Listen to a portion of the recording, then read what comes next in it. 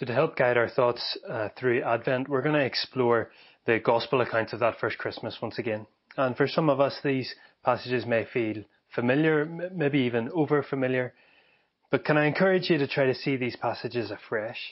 Maybe listen more intently to the detail that's within them. Maybe read them with greater concentration, greater depth. And we hope that as you do, as we encounter these characters again, we'll see that the first Christmas didn't match people's expectations, but in a much more profound way than 2020 isn't matching ours. You see, what we're going to see as we look at these characters and look at the accounts of Mary, of Joseph, of the shepherds and the Magi, as we look at these characters, what we're going to see are the unexpected ways in which things were happening. But even in those unexpected ways, God was doing something remarkable. Indeed, even what was happening brought uncertainty, brought fear, yet God was accomplishing something much greater. He was showing that he was able to work miraculously, that he can do it. He was able to show that he had a plan. He was showing that he had good news to share, and he was showing that he is indeed worthy to be worshipped. And so as we embark on this Advent season, a time of waiting, a time of preparation for what is to come, let's recognize that 2020 might not be what we expected it to be. But in many more profound ways, the first Christmas wasn't what many expected it to be either. Now I understand that you may hear that statement and wonder if it could be true. Could those who lived through the first Christmas not have expected it? And that's a valid question. If you've been around church at Christmas time before, if you've attended a carol service maybe, you may well remember some of the Old Testament verses and passages that are often quoted during those services, which clearly show the detail of the Messiah who would come, clearly show that God had this planned out. Even centuries beforehand, he was making promises as to how this would happen, where this would happen, and the details were there. So it's clear that God had been giving signs. He had been trying to prepare the people for that first Christmas in exactly the way that he had planned it and exactly the way that he explained it to be. But even with all that, it's clear as we read through the accounts of the first Christmas that some people were still surprised by what was happening. And we can figure that out in one way by seeing the number of times throughout these nativity passages that we see the phrase, "Do not be afraid," being spoken to some of these characters. And obviously they were being told not to be afraid because they were actually afraid. And you can only be afraid of something that takes you by surprise that you weren't expecting. And we'll see that phrase used in today's passage as the angel speaks to Mary. But let's look at some of the other places through these nativity passages where we see that exhortation, do not be afraid. And so earlier in Luke chapter 1, we see Mary's relative Zachariah being visited by an angel. And in verse 13 we read, "Do not be afraid, Zachariah, your prayer has been heard." Later in Luke 2, the angelic visit to the shepherds in the fields near Bethlehem opens with, "Do not be afraid. I bring you good news that will cause great joy for all the people." In Matthew's Gospel, we see Joseph being told, "Do not be afraid to take Mary home as your wife." And in Matthew 2, we see the reigning king of the day, Herod, becoming greatly disturbed, and all Jerusalem with him, we're told in Matthew 2, verse 3. And they're greatly disturbed because of the news of the birth of the new king. And so we see this theme running through that the plans that are being enacted through this first Christmas took people by surprise. Things were not happening the way some people expected them to. Now I realise that an angelic visit is probably going to surprise most people. And that might be the source of some of the fear that's being talked about here. But in some ways, I'm praying that this Christmas, as we engage with these familiar stories contained within these maybe familiar passages, that maybe we would be gripped again, maybe even surprised by the wonder and the majesty and the love and the power and the grace that we see being shown and on display in these passages. And so we're going to begin by looking at the encounter with Mary this morning. And so if you would turn with me to Luke chapter 1, and we're going to read from verse 26 through to verse 36. In the 6th month of Elizabeth's pregnancy, God sent the angel Gabriel to Nazareth, a town in Galilee, to a virgin pledged to be married to a man named Joseph, a descendant of David. The virgin's name was Mary. The angel went to her and said, "Greetings, you who are highly favored, the Lord is with you." Mary was greatly troubled at his words and wondered what kind of greeting this might be. But the angel said to her, "Do not be afraid, Mary. You have found favor with God. You will conceive and give birth to a son, and you are to call him Jesus. He will be great and will be called the Son of the Most High. The Lord God will give him the throne of his father David, and he will reign over Jacob's descendants forever. His kingdom will never end." "How will this be?" Mary asked the angel, "since I am a virgin?" The angel answered, "The Holy Spirit will come on you, and the power of the Most High will overshadow you. So the Holy One to be born will be called the Son of God. Even Elizabeth, your relative, is going to have a child in her old age, and she who was said to be unable to conceive is in her 6th month. For no word from God will ever fail." "I am the Lord's servant," Mary answered. "May your word to me be fulfilled." Then the angel left her. These are incredible words, and they are, of course, worth our time to read, to meditate on, to study from, to hear God through. And for our time this morning, what I would like us to focus on is the change that takes place in Mary, particularly in what we see from the 2 times that she speaks in these verses. In a sense, I want to dig in to try to see what causes the change from her declare in verse 34, "How can this be? How will this be?" to then in verse 38, "I am the Lord's servant. May your word to me be fulfilled." And so I want to explore what changes in between those 2 speeches. And in doing so, we'll think about the significance that has for us as we prepare to celebrate Christmas once again. So we're going to look at these verses from Luke chapter 1, and we'll see a brief intro to this young woman. We'll see who Mary is, and then we'll see what Mary asks in verse 34, before we think about what Mary declares in verse 38. So let's begin by thinking about who Mary is. I wonder if you ever noticed the information that's given about Mary, and perhaps even the way that it's given. Look with me in verse 26, and we'll work our way through slowly to verse 28. But let's look at this description that's given as to who Mary is. In the 6 months of Elizabeth's pregnancy. Well, maybe we should pause there and think about who Elizabeth is. Elizabeth is Mary's relative, and Luke earlier in chapter 1 has just been filling his readers in on their story. Elizabeth is married to Zechariah, and even though they're reaching old age, they're promised a baby.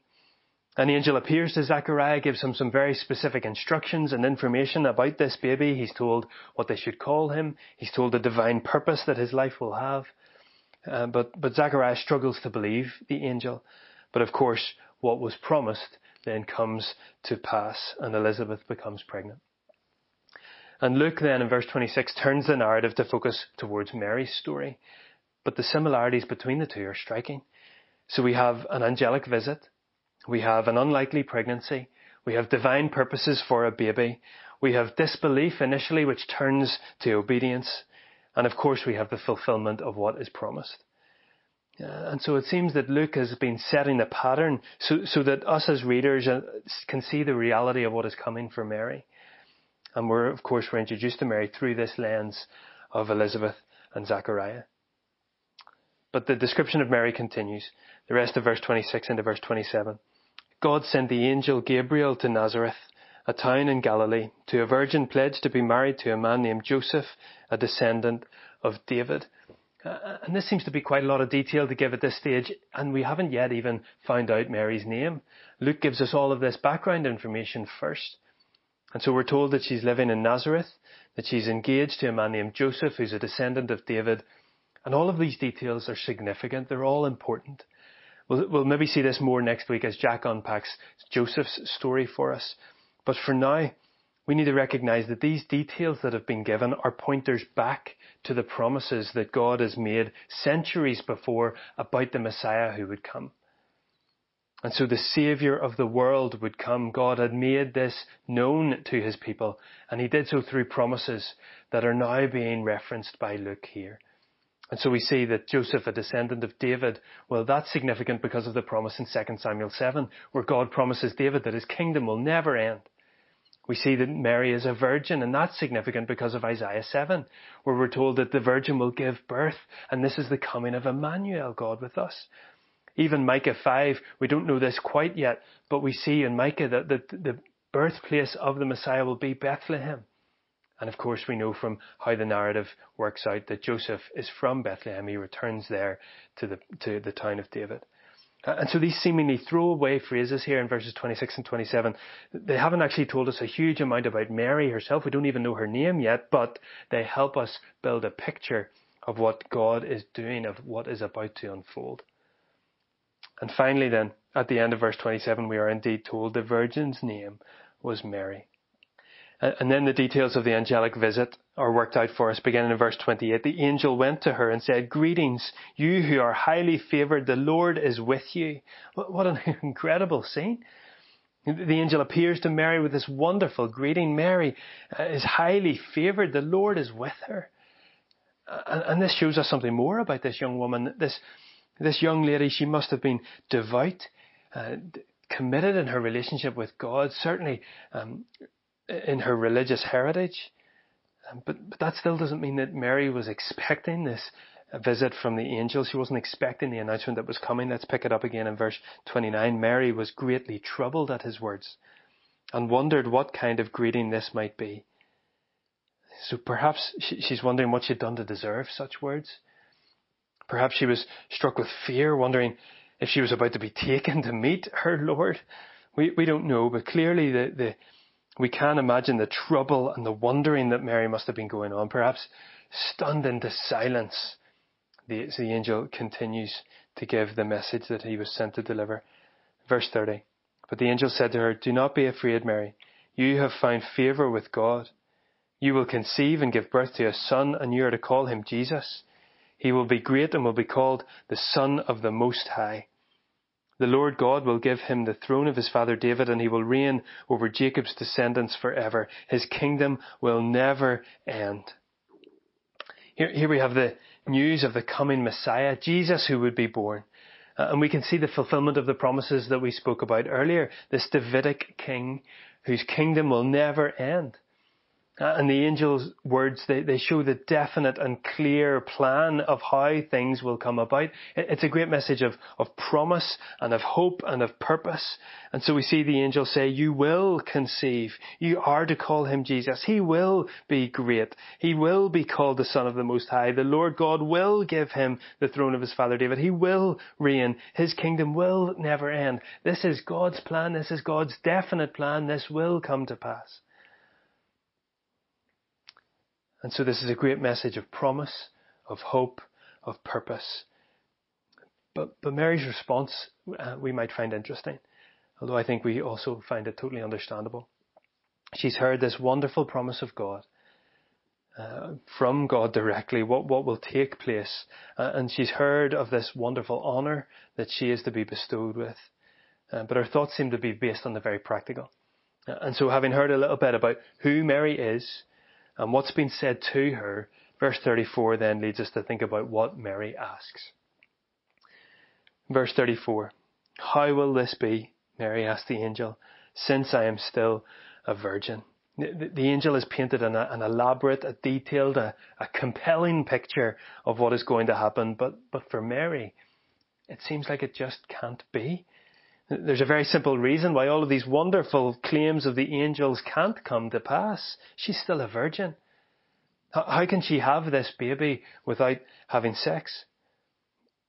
Now this is a very specific question that Mary has for her very specific promise.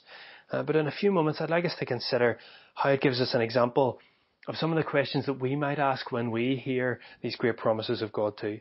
So we'll think about that in a minute, but for now, let's look at how the angel responds in verse 35 through to verse 37. So Mary asks, "How will this be, since I'm still a virgin?" The angel answered, verse 35, "The Holy Spirit will come on you, and the power of the Most High will overshadow you. So the Holy One to be born will be called the Son of God. Even Elizabeth, your relative, is going to have a child in her old age, and she who was said to be unable to conceive is in her 6th month. For no word from God will ever fail." And so in response to Mary's how question, The angel lays out exactly how God will achieve this. God will do it. Mary, in some ways, is right to ask how this incredible plan will come to pass, because humanly it doesn't make sense. It looks impossible. But verse 37 shows, for no word of God, no word from God will ever fail. Or as the ESV states, nothing will be impossible with God. That's the crux of how Mary can be sure that this is going to happen, because God has said that it will be so. And this is where I think we see an example for us. As we often read or hear the promises of God, and sometimes we wonder, how will this be? For some of us, that's our response to the story of Christmas. God in human flesh, the King of the universe, in a manger as a baby, the angelic visits, the virgin birth. How can this be? Or perhaps as a follower of Jesus, you hear some of the promises of God for you and you wonder, how can this be? Complete forgiveness from sin, adoption into God's family, the security of life everlasting with Him, the reality that God hears our prayers. How can this be? And in many ways, the answer to these questions that we ask is the same as the answer that is given to Mary. You see, these are big questions, and they often don't make sense from our human perspective. How can these things be? But the reality is, God can do it. He has said that it will be so, so it will be so. That's the nature of the God that we serve. He will fulfill His promises. No word from God will ever fail. Nothing will be impossible with God. And so the truth of verse 37 still stands. No word from Him will ever fail. Nothing will be impossible with Him. That's not some kind of lofty platitude. That is the firm and secure promise of God. He will do what He has said. Things will turn out the way He has said they will turn out. He is faithful. He is trustworthy. God can do it. And that's true for Mary in this setting. And I want to suggest that's true for us when we hear the promises of God. We can be sure of them because God has made those promises. And God is a God who always follows through. And even in His grace, to help us be completely sure of this, God gives us glimpses of His faithfulness. He gives us glimpses of His activity along the way so that we can keep our eyes fixed on Him and on the assurance that He has given in His promises. And He does this with Mary too, through what He's already accomplished in Elizabeth. Did you notice those comforting words from the angel in verse 36 and 37? Even Elizabeth, your relative, is going to have a child in her old age, and she who was said to be unable to conceive is in her 6th month. And then that wonderful declaration, for nothing, no word from God will ever fail. And so can you see how Mary may have asked how this could be so? And to help her trust in the mighty promise of God, the angel gives her the example of something that God has already done that seemed so unlikely. And so for you, if you're doubting the promises of God, if you're wavering in your ability to cling on, to grasp these foundational truths, these pillars that God has given us, then let God remind you of His character, of His activity in your life already. Let him remind you of His characters and activity as we see in His Word. Let Him remind you of how you've seen His faithfulness before.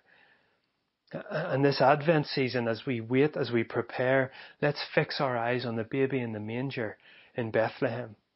He is God with us, Emmanuel. He is the greatest hope the world has ever, does ever, and will ever need. And His name is Jesus. God made this so because no word from Him will ever fail. And so we've seen this introduction to this young lady. We've seen who Mary is. We've seen what Mary asks, and indeed what that reveals to us about the ability and the power of our God. And now let's finish by thinking about what this means for Mary, how she responds, and by extension how we should respond then to this word of God this morning. And we'll see this by looking at what Mary declares. So we've already seen this declaration as we spotted earlier in verse 38, and we considered how she moved from that question in verse 34 of how will this be, to then declaring, I am the Lord's servant, may your word be to me be fulfilled. And so in response to this explanation of the angel that's given in verse 35 to 36, Mary can now be confident. She's confident that this seemingly impossible mission that God has called her to is well within the reach of God's ability, well within the reach of God's power, and so she surrenders herself wholeheartedly to what God is calling her to do. And let's not lose sight of the challenges that Mary is accepting in doing that. This was not going to be an easy path to walk. She had to explain this whole thing to Joseph, although she has given some help in that regard. She may well face public ridicule for becoming pregnant before getting married.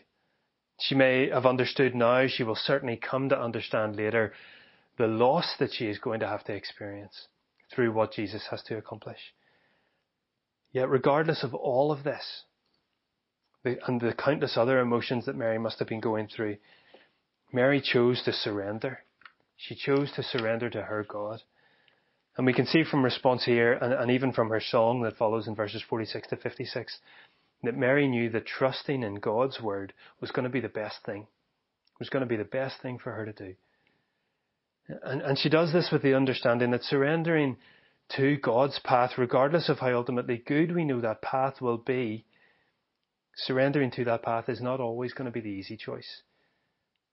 But we must remember that God's plans are indeed always best, and they are always best because they accomplish His purposes. Even if that means hardship and sacrifice for us, His glory, His eternal honour are so much more valuable than anything that we would seek to chase after. And so if you find yourself facing a situation where you know that God's path would mean making this decision, even though this decision may be difficult, even though this decision and this opinion might not be popular, can I encourage you from Mary's response, from Mary's example, that the best thing, and indeed the only response that followers of Jesus can make, is to say, I am the Lord's servant. May your word to me be fulfilled. And so may we have the faith, may we have the trust, may we have the obedience that Mary has here and follow in her example. Mary's story undoubtedly has so much to teach us. And we've only highlighted a couple of things this morning. But hopefully you can see that as we prepare for a Christmas that we couldn't have expected, that many of the characters of the first Christmas didn't expect theirs in many more profound ways either. And we've seen today how Mary may not have expected to become the mother of the Son of God, yet we can see from who she is that she is exactly the person that God had chosen to fulfill that role. Yet we can see from what she asks that often God's plans don't quite fit our expectations or don't quite fit our understanding, but ultimately we can be confident that whatever God promises, He can do. And therefore, through what Mary declares, we can see that the only and right response to God's message, to God's promise, is to submit to His will, whatever that may cost. Because we know that He is God, He is good, and He is worthy of all the glory that is due to His name. Let's pray together this morning. Father God, we thank You for Your word to us. We thank You that we have the freedom to meet even in this virtual way and explore Your word together. Thank You that You teach us. Thank You that You shape us. Thank You that You reveal Yourself to us in the pages of Scripture. And God, we thank You this morning for this wonderful encounter and this wonderful example of Mary. And we thank You from these verses that we can see so clearly Your plans, Your purposes at work. We thank You even from who she is, we can see that You chose her. That Your promises that were made centuries before are now coming to pass. And from that example, God, I pray that You would help us to know the truth of the promises that You have made. For us as individuals, for Your world even, for the wonder of Your salvation that You offer in Jesus. In all of these things, in every word that You have given, we can know, that You indeed will bring that to pass. And so we thank you, Father. We thank you even, God, that in the question that Mary asks, we can see that sometimes we don't understand, we can't explain. And yet even as we do, as we ask those questions, you reveal your goodness to us. You reveal your greatness to us, your power, your majesty that goes way beyond our understanding. And therefore, Father, we want to declare, as Mary did, I am the Lord's servant. And so would you use us, Father, those of us who know and trust in your wonderful saving plan. Those of us who are secure in what you've called us to and in the future that you've called us to, eternity with you. Father, would you help us to lay down those things that are holding us back from following you. God, we recognize that often following your way will mean cost. But Father, we thank you and we praise you that cost is always worth paying because of who you are, because of what you are doing, because of your goodness, your glory. And so we want to live our lives for your purpose. Father, we thank you for this Advent season. Thank you that it is a time of preparation, of expectation, of anticipation, of waiting. And God, I pray that as we continue on this journey, as we see this unexpected Christmas, Father, I pray that you would enlighten our hearts once again to see your goodness, to see the wonder of God with us, Emmanuel. And may we be empowered to live our lives in the way that you would call us to. And it's in your name and for your glory we ask these things. Amen.